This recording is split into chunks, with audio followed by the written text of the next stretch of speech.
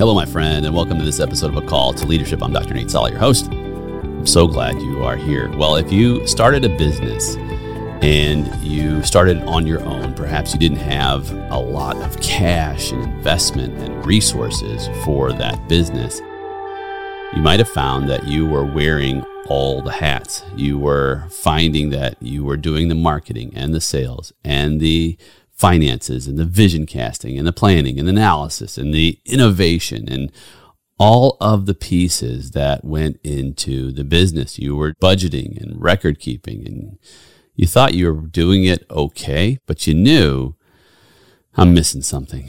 And for me, I found I was wearing all those hats, and I thought I was going to have wealth.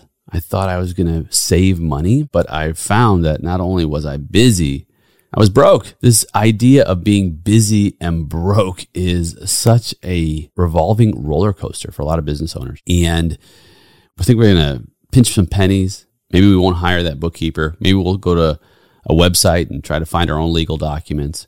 Maybe we'll try to wear the hats that our business needs professionals and experts in. Why? Because we don't have money to pay people. And what we find is that we end up in a worse situation because we just can't turn the corner. Sometimes it does work out for a little while. For me, it did.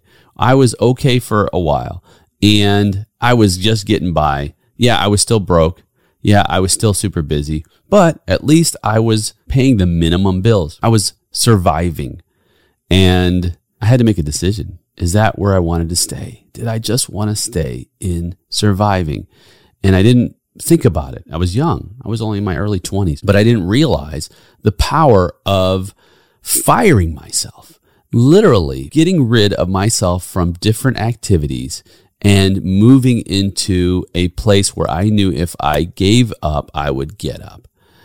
But the truth is, I was procrastinating. I had this idea of procrastination because I was waiting. I had delayed action. And delayed action, my friend, is a recipe for failure. When we're talking about wealth building, when we're talking about building strong businesses, what does procrastination look like? What does delayed action look like? Well, when it comes to our finances, it's just putting off those important decisions, those financial decisions. Perhaps it's hiring someone. Perhaps it's moving some money aside for retirement, investing in others, investing in the market, releasing the responsibilities so that we can significantly impact our wealth building progress. The power of compounding our interests, not just, by the way, money interests, but our interests in the production of our output is maximized when we take action early, and so that we don't delay the planning around building our financial portfolio of wealth. And sometimes it comes down to people. Sometimes it comes down to where we invest our finances and money. But at the end of the day, it can lead to this potential for long-term wealth accumulation. And I want to make a point. Procrastination is not the same thing as patient decision-making. There's a difference. And what I mean by that is, sometimes we wait for the information to come in that we need to make a decision. Sometimes we have to think about it. I don't like to make decisions, especially buying decisions. I don't like to make them right then and there. When I'm faced with an opportunity, I'd like to, sleep on it. Allow some of the data to come in, allow some of the emotion to decrease. You ever hear about buyer's remorse? You get it, perhaps your endorphins are kicking and you got the dopamine and you're like, oh yeah, I'm going to buy that product. I'm going to buy that car, that TV. I'm going to hire that person. Give yourself a little time to think through the decision. You say, Nate, they're telling me that if I don't buy this timeshare right now, I'm not going to get the deal. Have you ever been in the timeshare room? This is where you get the free 2 days in a resort. All you have to do, just the one thing, is just give up 90 minutes of your life and listen to this presentation. There's no pressure, no commitment required. And so what do? We did it many times. My wife and I, when we were younger, we didn't have a lot of cash to pay for hotels and resorts. So we got the 2 to 3 nights, and then we sat through the timeshare. And sometimes it was okay, but other times it was grueling. Every single manager that had to come up and write down a new number, and you hear the balloons popping in the background and somebody cheering because they just bought the timeshare for a week in wherever. And it was such high pressure that I told myself eventually, I will never do this again. And fortunately, the good news is I never caved into buying the timeshare because my philosophy was, I'm sorry, I can't make that decision today. If the deal isn't here tomorrow, that's okay.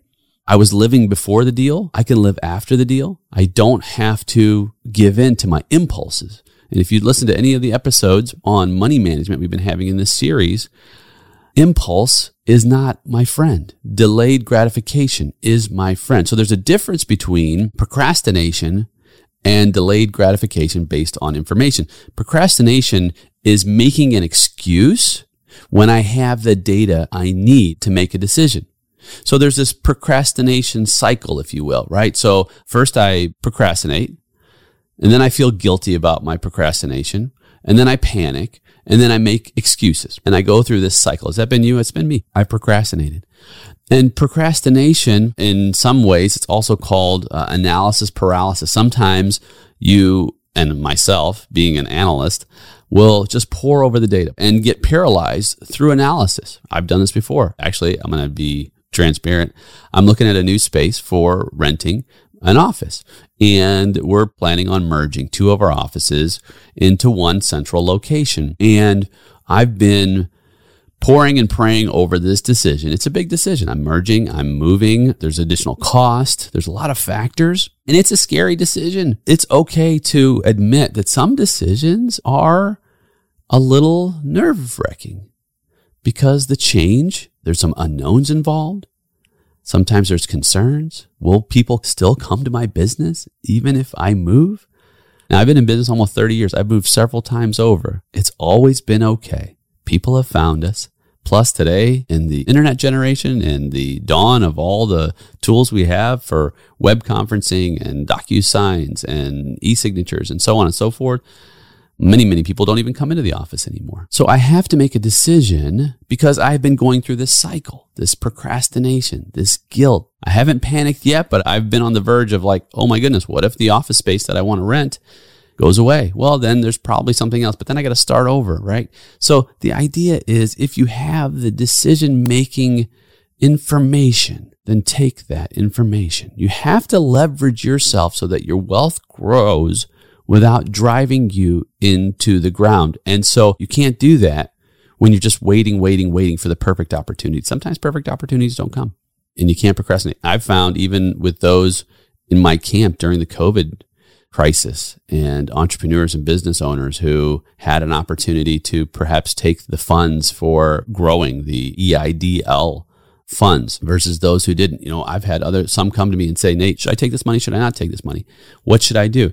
And we walked through the answers, and sometimes it was a good move to do it, and sometimes it wasn't. But the individuals who I was counseling took action. Take action. So what are some of the things I need to take action on? Are you doing too much in your company? Are you wearing too many hats, right? Is it time to fire yourself? You've got to ask that question. I have a 4-part formula for getting out of the routine of not having enough time, being broke and busy at the same time. First thing I want to do is automate. Automate everything that can be automated. Processes, systems, phones, you name it. Automate processes. For example, on our phone system, there's an automated person who says, this is press 1 for this, press 2 for that. You need an appointment, press 3. That's an automation. Automating email, automating calendars. We've got an automated calendar. You press some buttons and you get our calendar so that you can make an appointment. Automation is an important tool to use when you are trying to not only streamline, but it also makes you more efficient because it cuts down on your cost. So that automation is critical. Then make sure that everything that can be delegated, and I mean everything that can be delegated, delegate out. I have had such a problem with delegation over the years. I am a doer. You may be a doer too. And I found that I had to always do, and I didn't delegate. I held on to things too much to my own detriment. By the way, to the detriment of the team. Because what message does it send when you're doing all the work and you don't give it to your team? You're giving the message that you don't trust the team to do the work. Give it away. Release it. Now, I'm not saying to release it before they're ready. Train them. Teach them. Help them become educated Give them what they need so that they can then be delegated to do the work. And then remember this, friend, it's never going to be perfect the first time, because with me, it wasn't perfect the first time. There will be some mistakes along the way because people are learning along the way. If you've been doing something for 10, 15, 20 years, even 5 years, even 2 years, you're going to do it better than someone just starting out. So give some grace and don't give people responsibilities that you are setting them up for failure if they're high value or high importance and you know that there's a possibility for significant error, i.e. in the tax world. I would have a new tax preparer so many returns over and over and over again before they prepared a return for a live client. These would be test returns. And then once they became proficient through the test returns, we would do the live client. I would review it, make sure that the tax client and the preparer were verbalizing that this is a newer preparer, that all the records will be reviewed. So then once they're reviewed by a senior preparer, then we'll sign off on it. Right? This is the method of delegation. So when you're delegating, make sure that you're not simply just handing off something and saying, go for it, unless there has been the proper system and process set up to set them up for success. Now, I haven't always done this. Early on in my career, I was high process, high systems. And then over time, I had a lot of the same people. And some of the processes changed, but we didn't document them because people just knew their role. That was a problem later when new people came in, because we didn't document the new ways to do the processes. And so essentially what I was doing, I was setting up for failure. Even though I was not procrastinating and handing off work, I was not preparing my individuals based on a specific expectation, based on a specific system. Make sure your systems are strong and clear, and that you've identified every single step in the process. If that's not you, by the way, if you're like, Nate, I'm just not that person, bring that person in, whether it be a member of the team. There's likely perhaps a process person on the team. If not, bring someone in to help with the processes. And sometimes, again, back to bringing someone in, sometimes it doesn't have to be a live person. Sometimes it can be AI. Sometimes you can use your chat box for AI and ask for a system and set. I love checklists, and I've used the AI model to create checklists for me.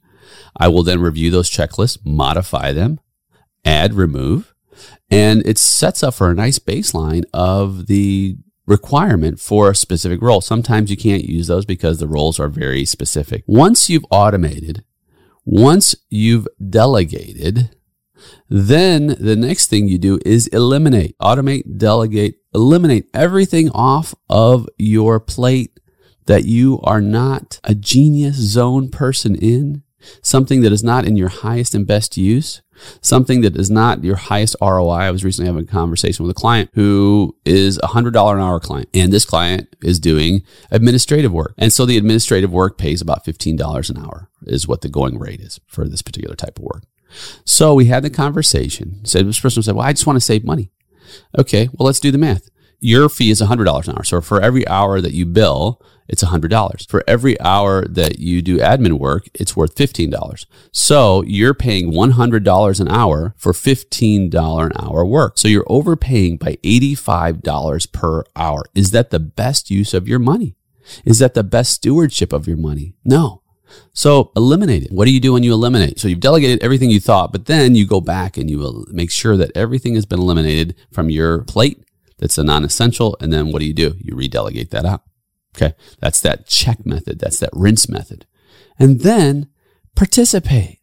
So automate, delegate, eliminate, and participate. Participate in the growth, participate in the wealth building, the financial progress that you're going to have with your business. Those are the aspects. Those are the ways in which we fire ourselves.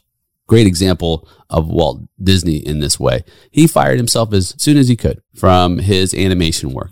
And he didn't really animate that much after he first got started. He hired great animators. He didn't even animate Mickey Mouse. He didn't draw it out. Now, he did do Mickey Mouse's voice because that was in his genius, because he understood how he desired for Mickey to sound and his inflections and so on. So that's the idea. And when it comes to his procrastination, delayed action, Walt Disney was not a procrastinator. Walt Disney did not delay his action in terms of money. Great example of this. He said this, I think of money as a tool. I don't want to bank my dividends from my Disney stock. I'd rather keep that money working. And that's the idea of the not procrastinating, not delaying our action when it comes to using our finances, our money wisely. So think of money as a tool and keep it working. How do I keep it working? Like one of the ways Walt Disney kept it working is bringing on great people. He used money to hire great people so that they can produce great work. This is important. And so look at your own finances, especially, and I'm going to speak right now to those who are in a scale season, if you will, of your business. If you're in a scale season and you've got some cash built up, say you've got 100,000 or 200 or 500, and you want to start to scale, one of your greatest assets in scaling is going to be utilizing and leveraging some of those funds for excellent people. I cannot understate that. Great people. It's not spending money, by the way. It's investing money. Don't think of it as, oh, I'm letting this money go and it's a waste or it's going to be gone. You're turning that money into people. And before you even do that, have your financial folks show you the ROI, the return on your investment in people. I know that for every person I bring on that is producing for our organization, there's different kinds. There's a cost cycle and a revenue cycle. I'm not going to go into that in this episode. I'm going to have a certain level of return on my investment. Maybe it's 2, maybe it's 3, maybe it's 4 times the cost will be the revenue. And I'll know then how much that individual investment will return on my investment. You can do that too. They're numbers. It's data. You can obtain that data so that you don't procrastinate and delay your actions. So here's some action items.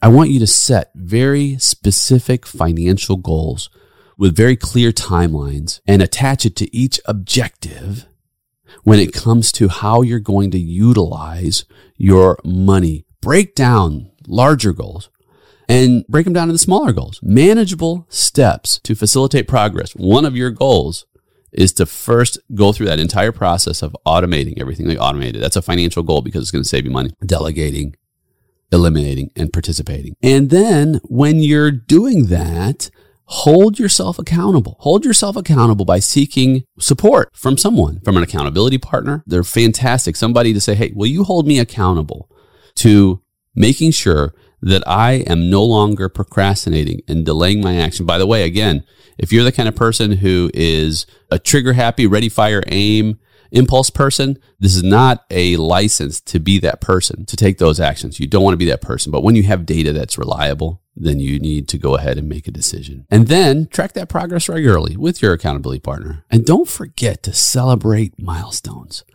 Maintain your motivation. Small victories build courage. Long-term wealth accumulation, long-term growth, long-term success of your business are going to be essential to making sure that you're not procrastinating, that you're not busy and broke, that you fire yourself and you make the choices to bring the right kind of resources in so you can do your best possible work. Well, my friend, we did it again. I'm so glad you joined me on this episode of A Call to Leadership. If you've been with me on the show, listening in, you'll know this. But if you're new, you may not know that I created a free course for you that you don't need to provide an email address. You don't need to go anywhere, but to stay right here in the podcast. I created the very first 6 episodes of the podcast because I wanted you to have the kind of value that you need to take advantage of to thrive as a leader. So if you haven't done that yet, listen to episodes 1 through 6, and I'll see you on the next episode. I'm Dr. Nate Sala, and this is A Call to Leadership.